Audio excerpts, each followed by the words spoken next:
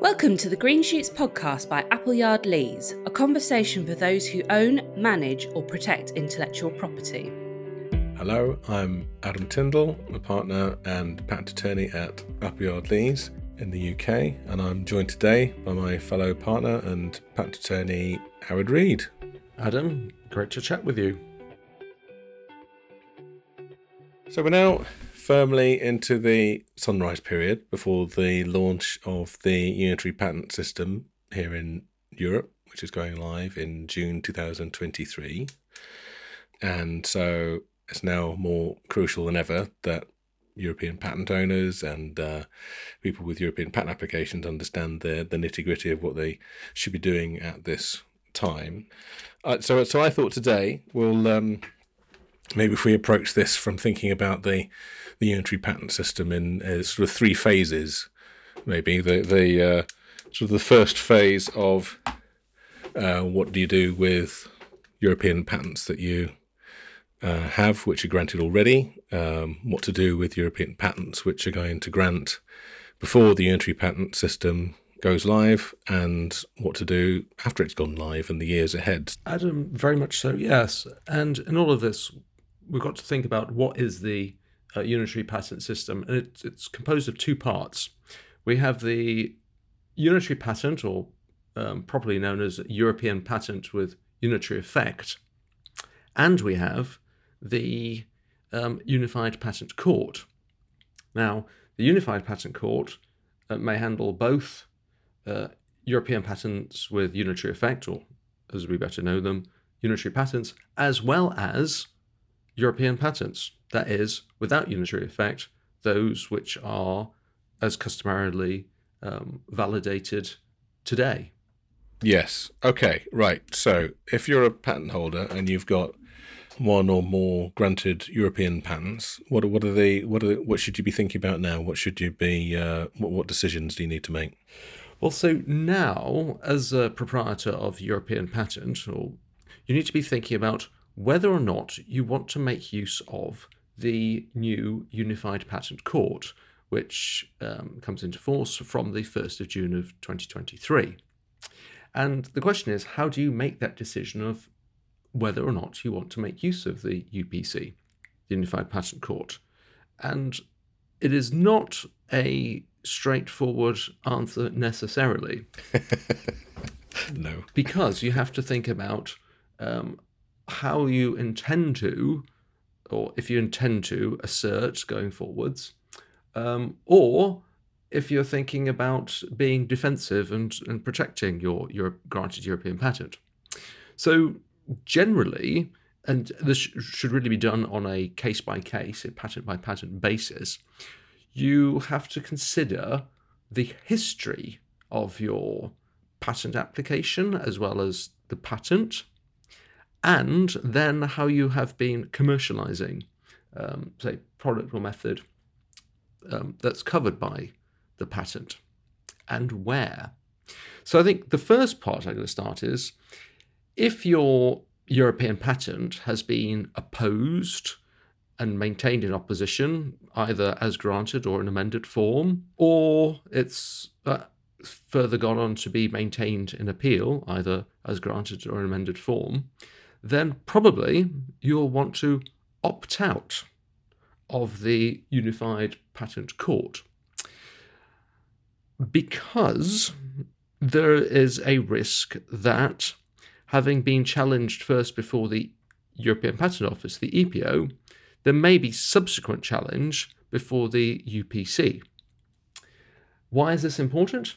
Because challenge of your European patent before the UPC could result in revocation of those validations of that European patent in the contracting member states of the UPC.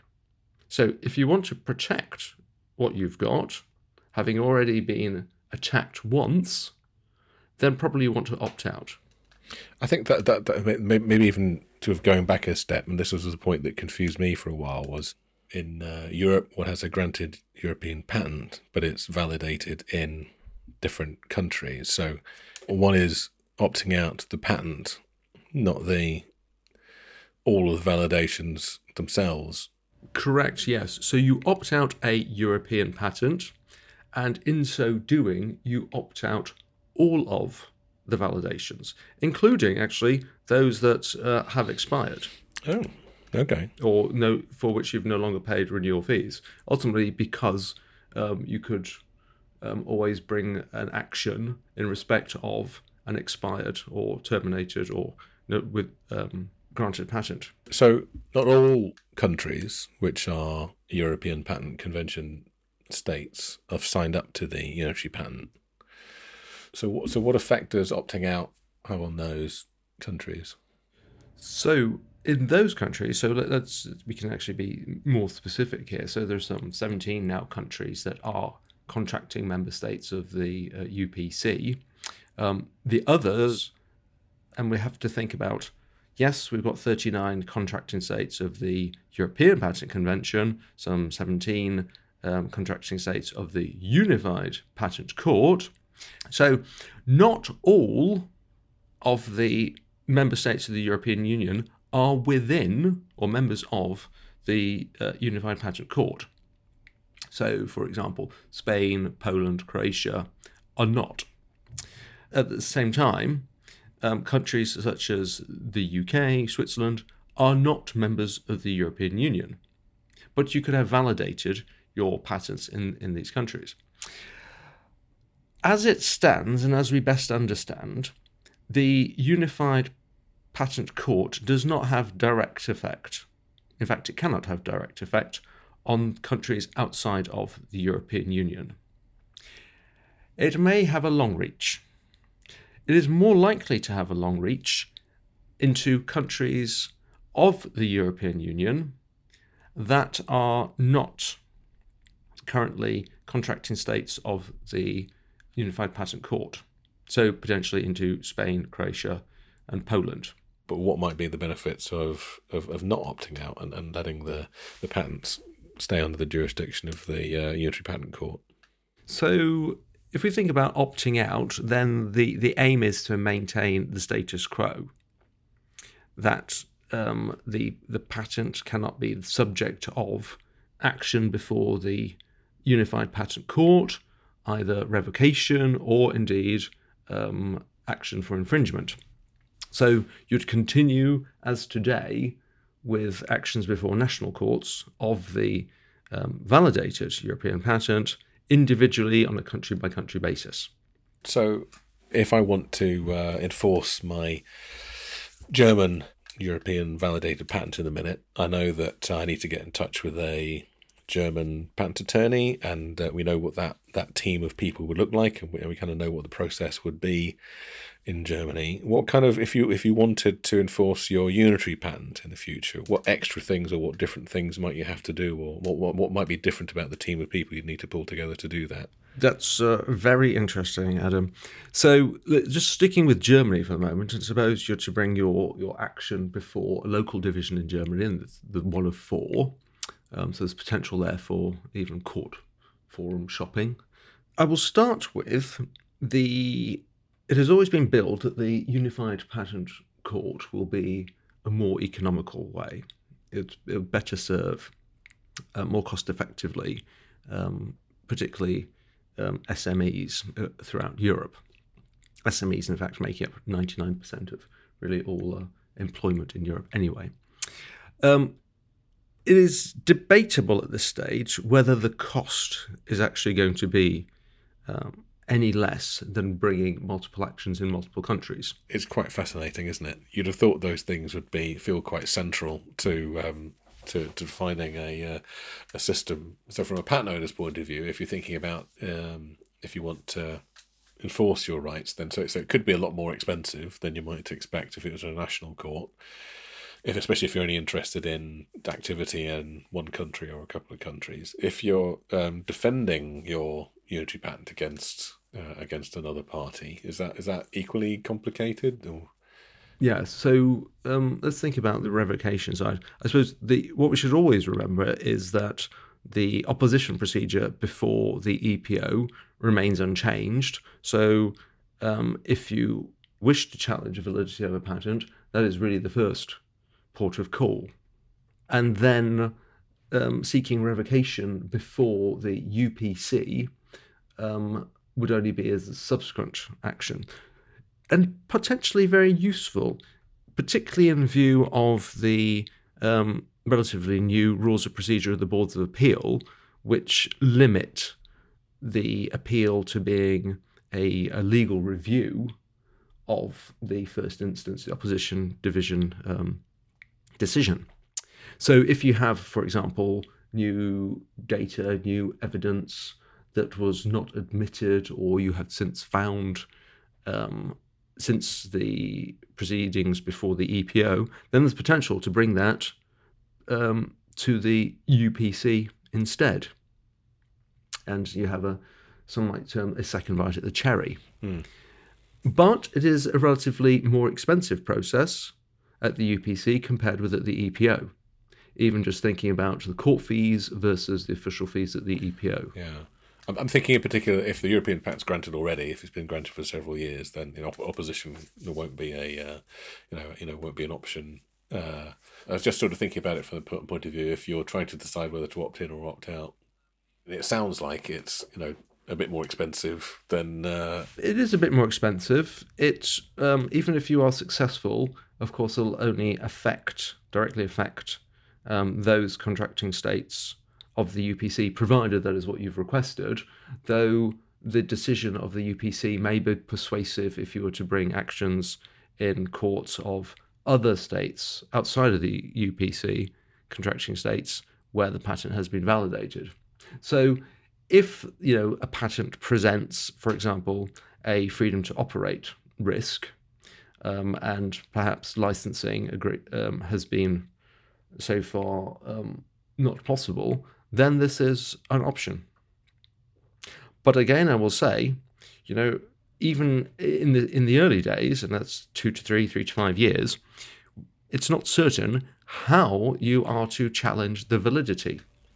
So, a couple of quick fire questions before we move on to the next phase. So I have a European patent. It's been granted for a couple of years. It's validated in 5 states. If I opt in, do I get coverage in more countries in Europe? Well, that's a good question. I'll say there's no such thing as opting in. Okay, you can only opt out. So by default, on the 1st of June 2023, every European patent and patent application that has not been opted out will, by default, fall under the competence of the UPC. Okay, yeah. Okay, right. Now, you've got a granted European patent. It's been validated in some states. You keep exactly those. There's no extension of protection in territory or scope of the claims, for example. For your validated European patent, exactly the same, no change at all. You continue to pay renewal fees to the national officers exactly as you've always done. Yeah, okay, all right. So next phase, right. So I have a pending European patent application. I've had the Rule 71.3 that says I've got a deadline to respond to. What do I need to be thinking about now? Should I rush ahead and get that paid and file my translations and pay the grant fees? Or what else do I need to think about? It depends what you want to do, because at this stage, even before the 1st of June 2023, there is the option to have, after the 1st of June 2023, a European patent with unitary effect, aka a unitary patent. Or you can validate as normal. And I will emphasize that if you were to request a unitary patent, then you would still be looking to get validations in those countries that are not part of the UPC system. So, for example, in Spain or Poland or the UK or Switzerland as currently. There's a mechanism that's enabled by the European Patent Office currently that allows you to delay grant until after the 1st of June 2023. In fact, grant would be, if you were to request delay now, would be on the 7th of June, simply because that is the first Wednesday after the 1st of June, which is when the European Patent Bulletin is customarily published. So if you want a unitary patent, you have to delay grant until 1st of June. Correct. Yes. Okay. Yes. Because it is the date of grant, or in fact, the date of publication or mention of grant, that is determinative. Okay. So it has to be granted on or after the 1st of June 2023 in order to get a unitary patent. And the first date that we can do that is the 7th of June. So if I have a Rule 71.3, a intention to grant communication from the EPO, and that's got a deadline of next week, what do I do? So the first thing you can do is simply file a request to delay grant. Right. Yeah. Okay. If you either want a unitary patent, or if you're still thinking about applying for a unitary patent and you don't want to make the decision just yet. Right. Yeah. Okay. So it's not a requirement to necessarily have or request a unitary patent if you delay grant. Okay. Okay. So we can delay grant through to the 7th of June, and you've got two options. You can, in advance of the 1st of June, request early, so an early request for unitary effect, which means that your European patent gets granted on the 7th of June, and your unitary patent will arise as shortly thereafter as possible. Okay, you have to complete the requirements, which includes paying the fee for unitary patent, as well as filing a full translation of the application into another language, and it depends on what language, the current language of the proceedings. But if you don't request if you don't make that request for early unitary effect, then it will still have unitary effect. It's just that it might be later on in June, or no. If all you've done is request a delay in grant, then the grant will be on the 7th of June, and then you can decide what you want to do, because you've still got a month in which to request unitary effect. And then you'd, within that month, pay the fees and file the translation. And so if your patent application is in English, you can file the translation into any language of the European Union, okay, which includes then language of those countries that are not UPC contracting states. So indeed, you can file a translation in Spanish or Polish or Croatian. So with this phase, I think the decision gets a bit more complicated for someone with a pending patent application than perhaps for a granted patent, because you not only have the whether you want the validated, you want protection in lots of validated states, or whether to have the unitary patent and a handful of other unitary states, but there's the massive cost difference in validation as well. I mean, I did this for a client the other day, that if there were, say, 16 states that you normally validate in, it does seem to be vastly cheaper to go for the unitary patent option. It does indeed, and it's the renewal or annuity costs are significantly cheaper for a unitary patent compared with the individual countries. But what we have to remember is that most proprietors do not validate in many countries. So effectively, by requesting a unitary patent, you are getting additional countries almost for free. Yeah. On the other 4 or 5. Remembering that still, the UK being one of the major validation states, you'll still be validating for the UK. Now, organisations that may be interested in having coverage across all the UPC contracting states are also, who traditionally would validate in those, are also those organisations that are eschewing the UPC.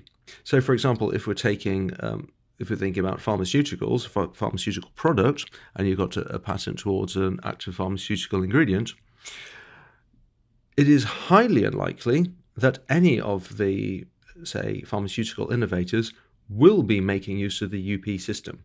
of the unitary patent. They will instead do as they do today and sandbox protection in each of the contracting states individually. Oh, why is that? Because of the potential risk of loss of patent protection for that key active pharmaceutical ingredient across all the contracting states of the UPC. Right. In contrast, of course, as we have today with individual validations, if somebody say a generic company wishes to seek revocation of that patent, they have to do so in each of those countries.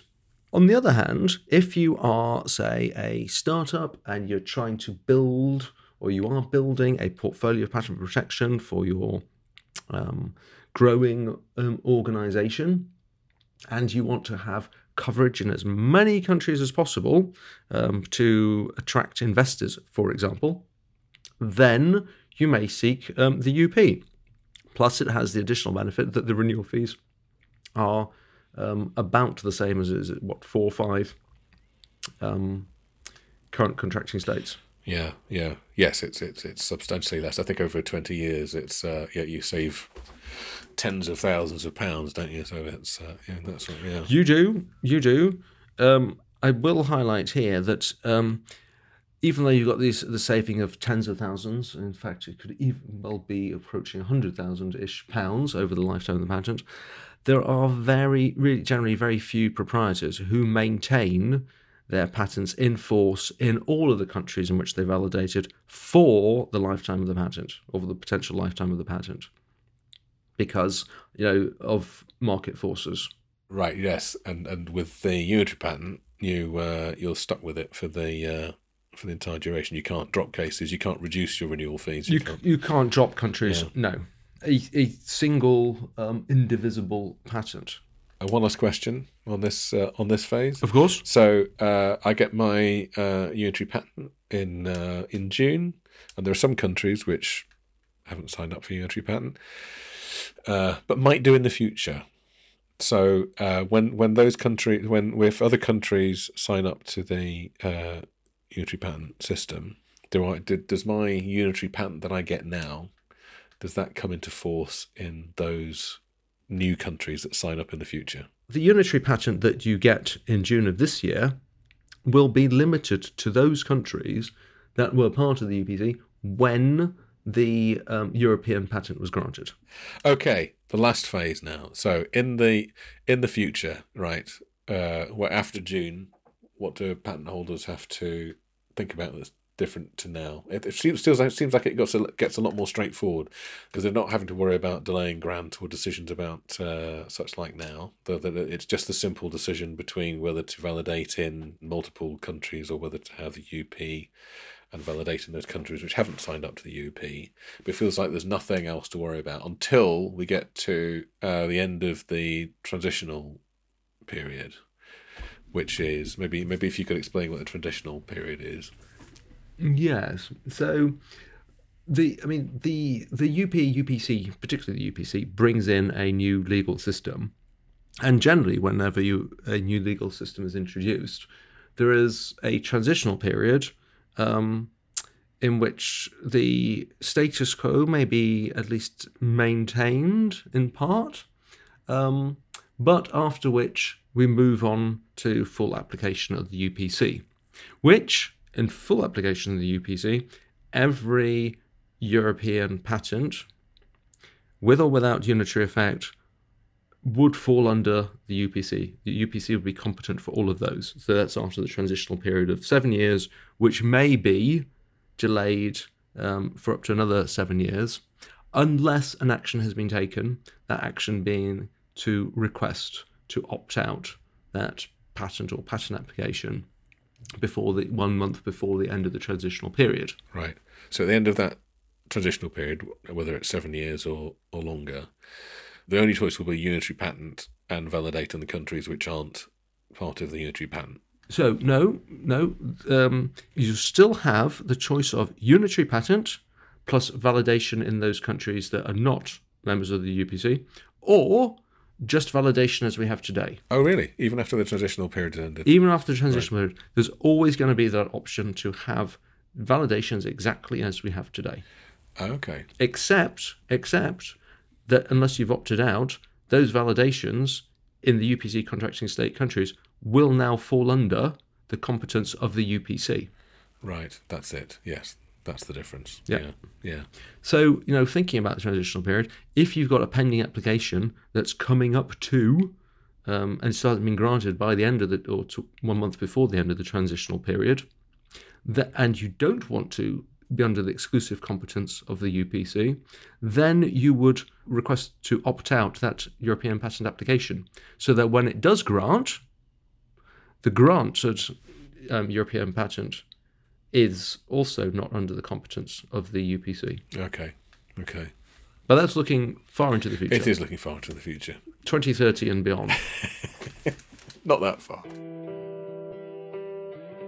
Adam, it has been a delight talking with you today. Lots to explore, lots for us to still learn about the UP and the UPC going forwards. There will be many more questions, and I look forward to discussing these with you next time. Absolutely. Thank you, Howard. I've learnt quite a lot just talking to you today about it.